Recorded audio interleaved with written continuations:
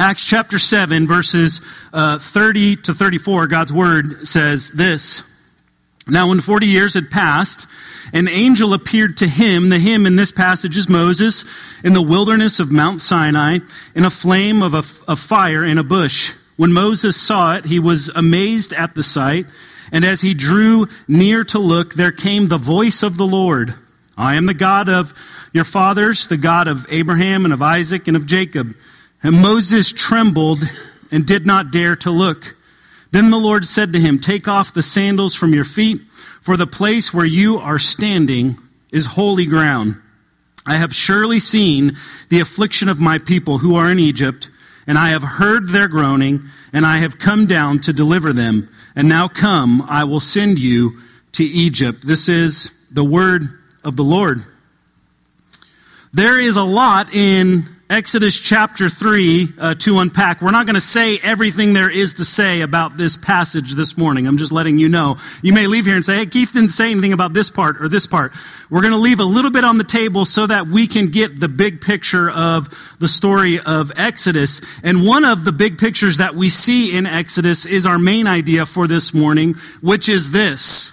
Our main idea is an unignorable God calls Moses. An unignorable God calls Moses. Some of you English majors and scholars in here might say, I don't know if I've ever heard that word unignorable before. It might be made up. I know in my Pages document it was underlined in red, but that's the way we want to say it this morning. God is unignorable, okay? And an unignorable God calls Moses. Before we dive into chapter 3 of Exodus, we must remember what has preceded this passage, which is back in chapter 2. At the end of chapter 2, if you'll recall, the Israelites are enslaved and they're crying out to God. And it says this, God heard their groaning, and God remembered his covenant with Abraham, with Isaac, and with Jacob. God saw the people of Israel, and God knew. And then we enter into chapter 3. The comment at the end of chapter 2 leads back into the story of Moses. So in chapter 2, we had Moses. Moses is made known, and then there's a pause at the end of chapter 2 where God hears the cry of his people, and then now we're brought back into the story of Moses. Remember the background. He has run away from Egypt after killing the Egyptian slave driver, and he's now in the land of Midian, and that's where we pick up the story in verses 1 to 3, back now in Exodus chapter 3. Now Moses was keeping the flock of his father-in-law, Jethro, the priest of Midian, and he led his flock to the west side of the wilderness and came to Oreb, the mountain of God. And an angel of the Lord appeared to him in a flame of fire out of the midst of a bush. He looked, and behold, the bush was burning. Hear this, yet it was not consumed. So it was on fire, but it wasn't turning to ash and rubble. And Moses said, I will turn aside to see this great sight, why the bush is not burned. Interesting comment, right? If you saw a bush burning that didn't burn down, wouldn't you want to go see what's going on over there? Let me see what's happening in this bush. An unignorable God calls Moses. You can't miss a bush that burns but is not consumed. Moses must go and see this sight, right? I have to see what's going on in this thing. There are a lot of theological and doctrinal points that we can draw out of this passage this morning. We're going to hit on a few of those. This passage is going to give us some insight into who God is, some of his attributes. One thing is clear, though. Only the Creator God, a God who created through his spoken word, he spoke things into existence. He holds all things together. Only the Creator God can control his creation in a way that he can be present in a bush, a created thing. The bush is on fire, yet it doesn't burn up. It has to be from God. And I believe that this actually happened. I don't believe it's some sort of metaphor or some sort of hologram. This bush was actually on fire, and the angel of the Lord was there, and God was present in that bush. And the bottom line is that when God wants your attention, he's going to get it. He's unignorable. Have you been there before, church?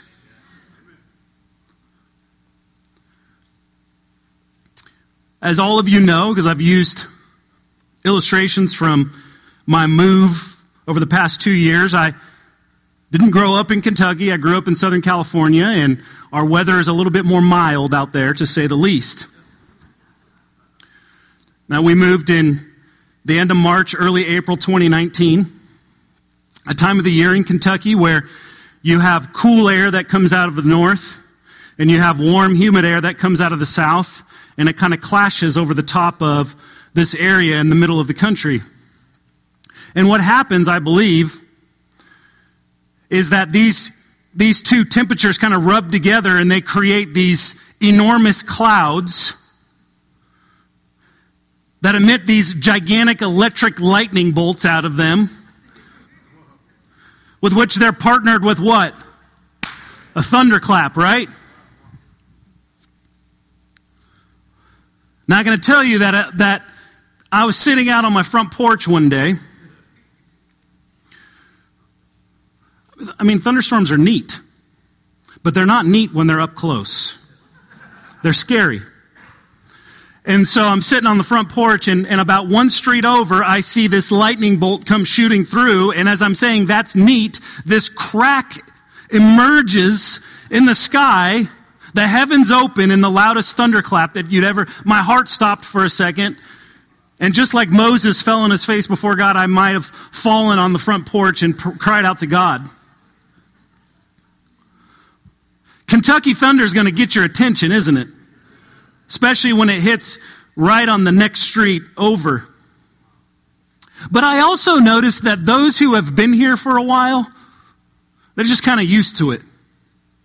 I know this past week I was sitting in the office and one of those storms came through. I was here by myself in the morning a little bit before everybody else came in, and there was, again, another one of those lightning bolts. I saw it out of the corner of my eye come down. It probably hit Preston Highway out here. And then immediately after this was the thunderclap, which knocked me back in my chair, and the whole building rumbled for what seemed like a minute, probably about 2 seconds, but it seemed like an eternity. To which I mentioned to one of my coworkers that came in, "Did you hear that thunder?" And she replied, "I don't know what you're talking about." Just kind of get used to it. I don't know if I ever will. It stops my heart every single time.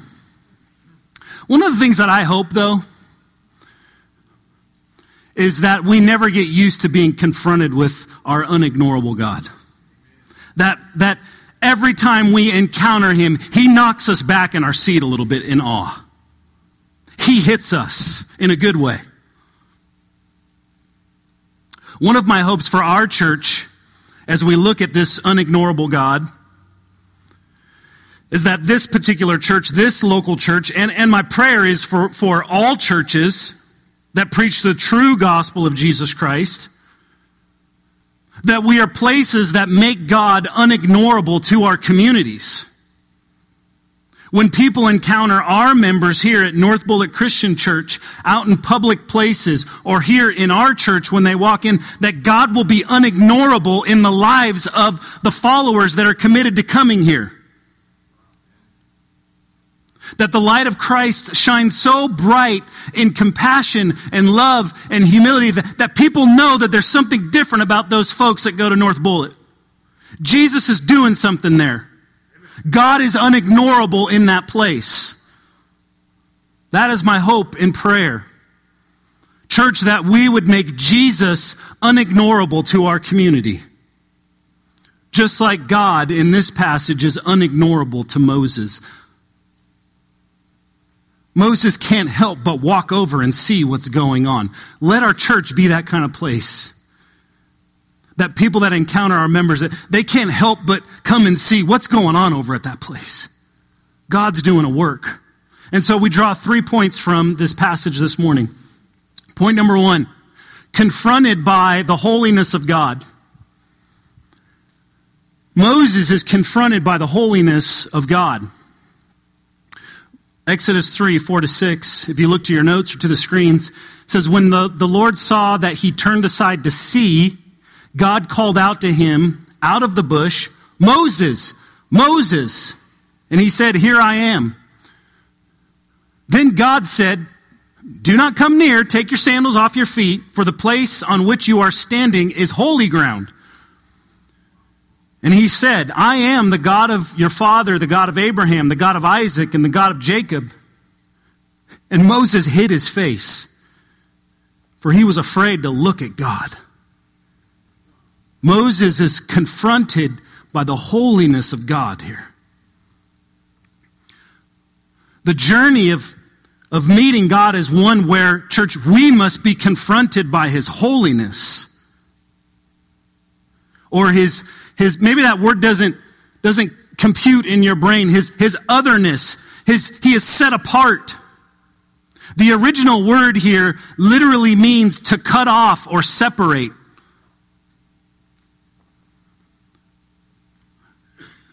This attribute of holiness speaks to the transcendence of God. And you might say, I have no idea what transcendence means. God is transcendent. When I use the word transcendence, I mean the greatness of God. How big God is. He's out there and we're down here. That's the picture we get as Moses encounters God in this bush that burns but is not consumed. I want you to think of the distance between God and us. We begin there. We begin with being confronted with the holiness of God. And God's holiness is His attribute in which all of His other attributes flow from. Everything flows from the holiness of God. His holiness is His essence. It's who He is. God is holy. And when I say that God's attributes flow from His holiness, I mean that He is, as one of my favorite pastors, Paul David Tripp, puts it. He says this, and I quote, He is holy in justice, He is holy in love, He is holy in mercy, He is holy in power, He is holy in sovereignty, He is holy in wisdom, He is holy in grace, He is holy in faithfulness, He is holy in compassion, and hear this, He's even holy in His holiness. Say what? I think the prophet Isaiah captures this perfectly in Isaiah chapter 6. That He's even holy in His holiness. He says this, I saw the Lord sitting upon a throne, high and lifted up. And the train of His robe filled the temple. Above Him stood the seraphim. Each had 6 wings. Now, I want to pause there for a second. The seraphim are not distant from God. They're not sinful. And yet, in the presence of God, it says, each had 6 wings. With 2, He covered His face. In the presence of God, the perfect seraphim covered their face. And with 2, He covered His feet. And with 2, He flew. And then it says, and one called to another and said, hear this, holy, holy, holy is the Lord of hosts. The whole earth is full of His glory. And at this, the foundations of the thresholds shook at the voice of Him who called, and the house was filled with smoke. And I said, now this is Isaiah, woe is me, for I am lost. For I am a man of unclean lips, and I dwell in the midst of a people of unclean lips. For my eyes have seen the King, the Lord of hosts. Confronted with the holiness of God. My hope is, church, that each of us are confronted with the holiness of God, because then we will see the depth of distance that we have from Him. God is even holy in His holiness. According to the prophet Isaiah, he witnessed the seraphim with covered faces calling out 3 times, what? Holy, holy, holy is the Lord of hosts. He's not once holy, He's not only twice holy, but He's thrice holy. And I'm excited because I got to use that word in a sermon. In other words, He's holy in His holiness. He's perfectly holy because He's 3 times holy. And what is the reaction of someone who's confronted by the holiness of God? They fall on their face before Him. Moses takes his sandals off and hides his face from God. May God make his holiness unignorable to you, that you may fall face first before our holy God. That's the best position for you to be in. To know, God, you are so great. I bow before you. I worship you. And that we would, in our walk with Christ, we wouldn't be numb to the thunderclap, but over and over and over again, God would bring us to our knees before him. That we wouldn't take God lightly.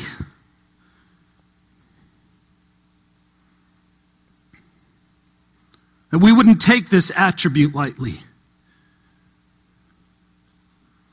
Even the perfect seraphim covered their face before a holy God.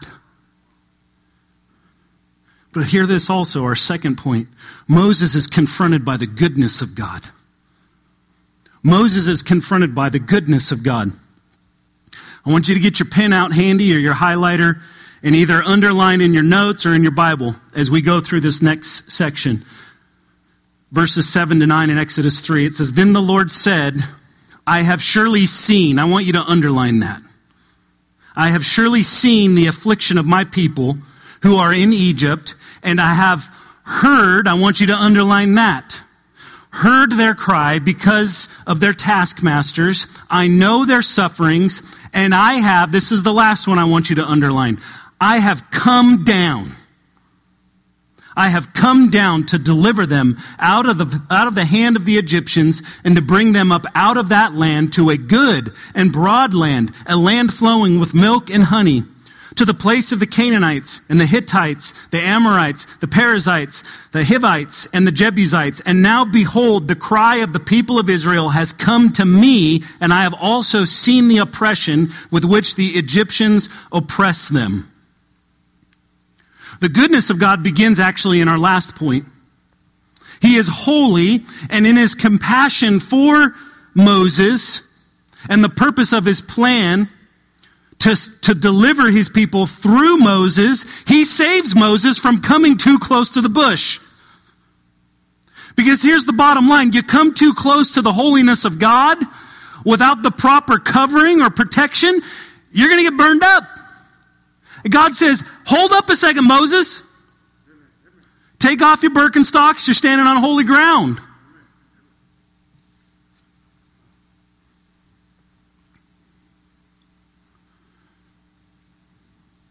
God's goodness is even evident now as he converses with Moses. He sees the affliction of his people. He hears their cry, and he's come down to deliver them and bring them to a great land. Remember this. God sees, God hears, God comes down, God gives. We have those same promises through Jesus. God sees, God hears, God comes down, God gives. And so when God feels distant to you, remember that. He sees, he hears, he comes down, he gives. Notice that all of this flows from God. It's God that sees. It's God that hears. It's God that comes down. It's God that gives. Every good gift that we have is from our Father. In his holiness, now we're talking about this great God, this transcendent God. In his holiness, he does not, though, keep his distance. But he comes near to his people. Again, we spoke of God's transcendence in the last point. That is his greatness or his distance from us. But here we see that God is also immanent, okay? Immanent means that he is near to us.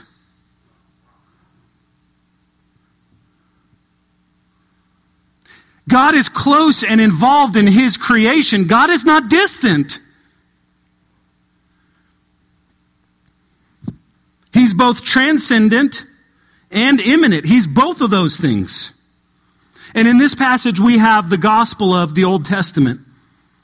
And hopefully within it, you see the gospel of Jesus in type and shadow. In his dealings with Israel, He saw their affliction. He heard their cry. He came down to deliver his people through Moses. God has always seen the affliction of his people. Apart from him, church, we are lost and hopeless and under the wrath of a holy God, enslaved to our sin. And yet he hears the cry of our heart,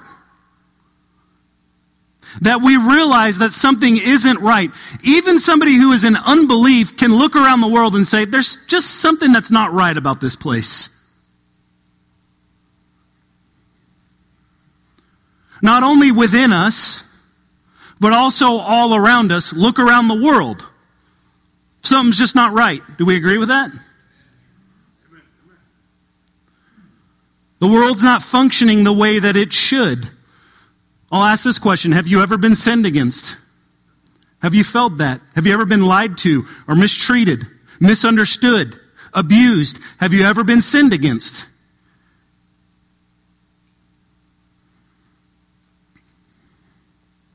Ultimately, God comes down in the person and work of Jesus Christ. We see a picture of this in the deliverer Moses. But the fulfillment of God's redemptive plan is in the person and work of Jesus.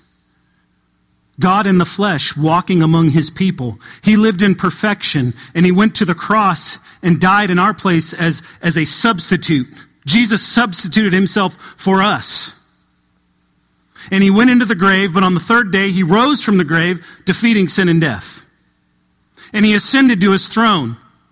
That those who place their faith and trust in his work will be saved and are promised paradise, just as the Israelites were. They're promised a land flowing with milk and honey. We are promised this, to live in eternity with God in the new heavens and new earth. That's what Scripture teaches us. And back to Moses. He's been confronted by the holiness of God, which brings him face first into the dust. He's confronted by the goodness of God, that flowing from God's holiness. He is loving and caring and compassionate. Therefore, Moses is being called to something beyond what he is capable of doing. Deliver God's people from the tyranny and enslavement of Pharaoh. Brings us to our third point. Confronted by the calling and promise of God. Confronted by the calling and promise of God. Look in Exodus chapter 3. We're going to cover a big section, 10 to 22. It says this, "Come, I will send you to Pharaoh, that you may bring my people, the children of Israel, out of Egypt." But Moses said to God, hear this, "Who am I that I should go to Pharaoh and bring the children of Israel out of Egypt?" He said, "But I will be with you." I want you to remember this part. "And this shall be the sign for you that I have sent you. When you have brought the people out of Egypt, you shall serve God on this mountain." Then Moses said to God, "If I come to the people of Israel and say to them, 'The God of your fathers has sent me to you,' and they ask me, 'What is his name?' what shall I say to them?" God said to Moses, hear this, "I am who I am." And he said this to the people of Israel, "I am has sent me to you." God also said to Moses, "Say this to the people of Israel, 'The Lord, the God of your fathers, the God of Abraham, the God of Isaac, and the God of Jacob has sent me to you. This is my name forever. And thus I am remembered throughout all generations,'" that he would be called Lord.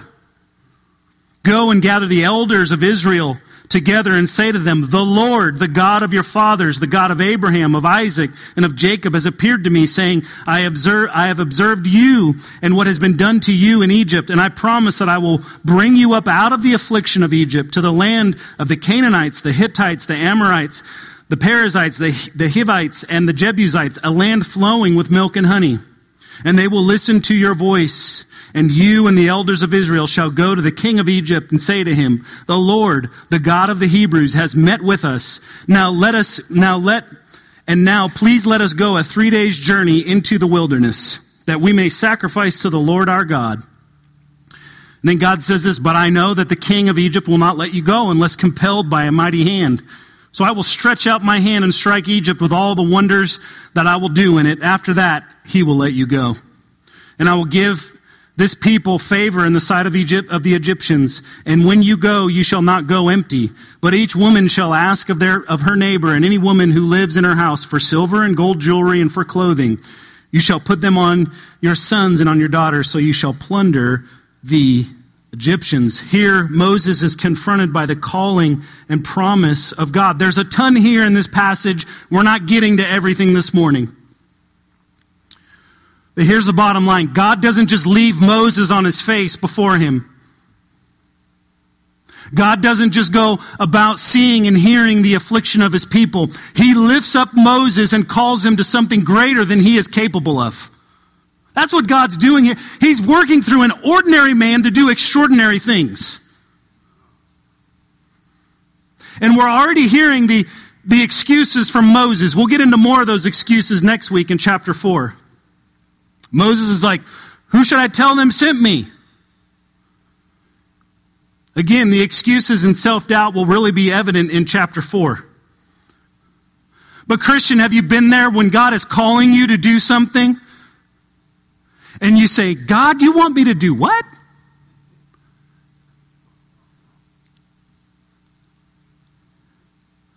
And just reflect on Moses' reputation, because some of us, myself included, God, do you really know what's going on inside my heart? Do you really know the thoughts that are going through my head? Do you know the stuff I've done? Do you know the road I've traveled? Listen to the road that Moses has traveled. Reflect on Moses' reputation among his people. He killed an Egyptian.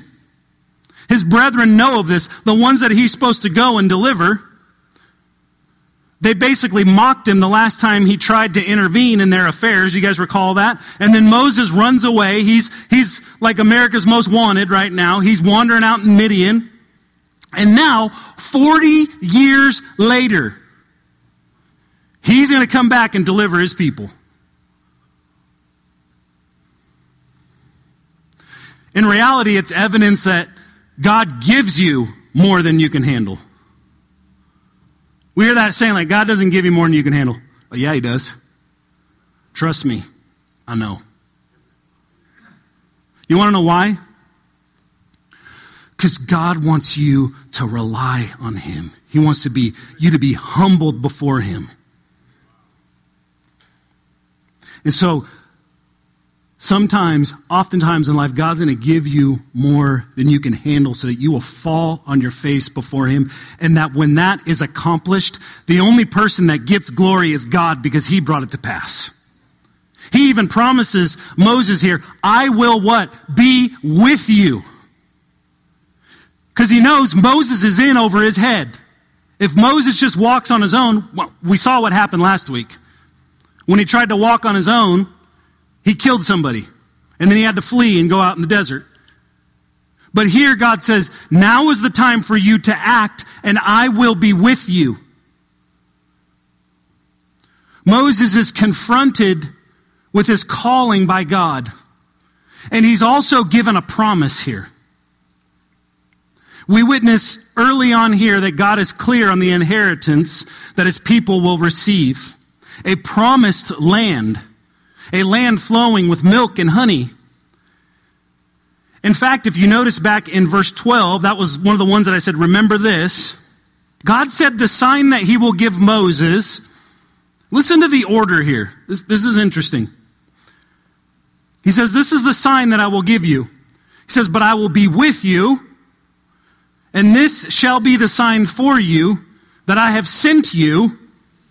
When you have brought the people out of Egypt, you shall serve God on this mountain. That's an interesting sign, isn't it, to have when you're going in to deliver your people, that the sign's going to be that you're actually going to be able to accomplish this.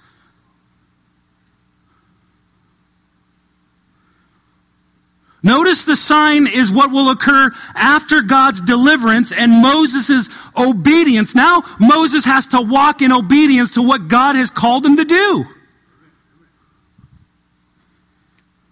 And so, I want you to think about this. What does it take for Moses to embrace the sign that God has promised? Because the sign is going to happen after everything is accomplished. What does it take?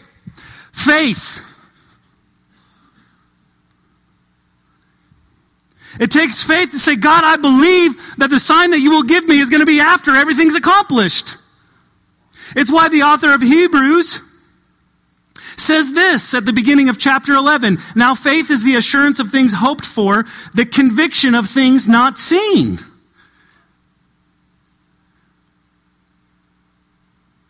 Moses had to place his faith into the promises of God and be obedient and walk in his calling.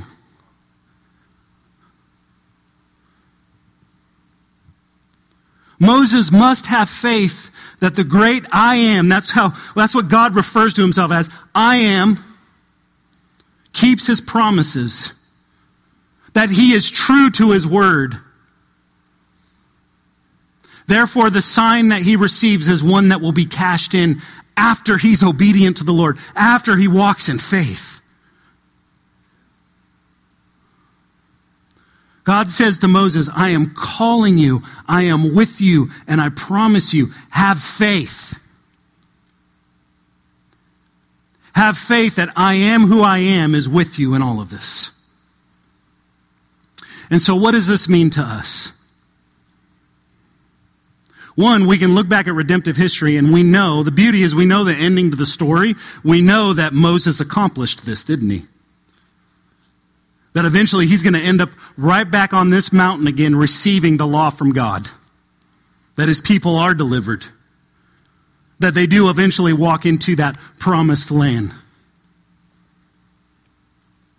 What does it mean to us? A few things, and then we'll get into our final point. It points to the greater redemptive storyline, which is the deliverance of God's people from the enslavement of sin and the promise of the new creation. And number two, now application for us. We can also place ourselves in Moses' sandalless feet right here in this moment with him. Here's the takeaway that I want you to have this morning. It's our last point. An unignorable God calls you, Christian, into saving relationship. And, it doesn't just stop there. It's not just a ticket to heaven. He calls you into saving relationship. So he saves you through Jesus Christ. And he's called you to serve his purpose. To walk in obedience to his commands, to what he's called you to. I believe Paul captures this well in 2 Corinthians 5, 17 to 19. And anytime I can say verse 17 in 2 Corinthians chapter 5 in a public gathering, I'm going to, because it's one of the most beautiful verses in all of Scripture. An unignorable God calls you into saving relationship and to serve his purpose. This is now after Christ has come. He's lived the perfect life. He's died on the cross. He's resurrected. He's ascended. He has set forth apostles to spread the good news of the gospel of Jesus Christ. Paul is one of those who is one of the greatest missionaries that has ever lived. And he's writing a letter to a church, the Corinthian church. And he says this good news to them. Therefore, if anyone is in Christ, he is a new creation. The old has passed away. Behold, the new has come. Church, you are new in Christ. So you're saved. He goes on to say this. All this is from God, who through Christ reconciled us to himself. That's good news. And did this. Gave us the ministry of reconciliation. Do you see saving here and then setting forth for a purpose? Okay, our salvation is not just about fire insurance from hell. It's about a new life in Christ. It's about being new creations. And it's about seeing that new creation burst forth into this broken old creation. So he says he gave us the ministry of reconciliation. That is, he's going to define it. In Christ, God was reconciling the world to himself, not counting their trespasses against them, and entrusting to us the message of reconciliation. What is that message? The gospel. Christian, God has saved you through the precious blood of Jesus. and he has given you new life. You are, as Paul says it, a new creation in Christ. He's not only saved you, but has called you and set you forth on a new calling, a new vocation, a new job. That wherever you are, here's your job, that you're a light in the darkness.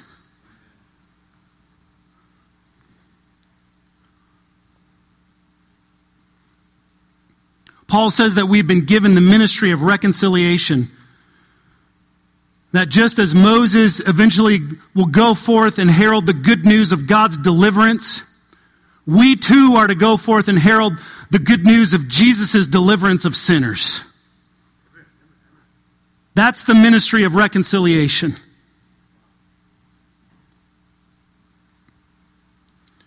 That we're not only saved, but we're given a purpose. We're set forth on mission with God. An unignorable God calls you into saving relationship and to serve His purpose. We were slaves to sin. Now we're slaves to Christ and His purpose. Serving out His purpose of reconciliation within the world. Wherever you are, it all matters. There's no sacred secular divide. My job is not more important than your job. Everything is sacred to God. Fathers, mothers, carpenters, retail associates, retired folks, salesmen, real estate agents.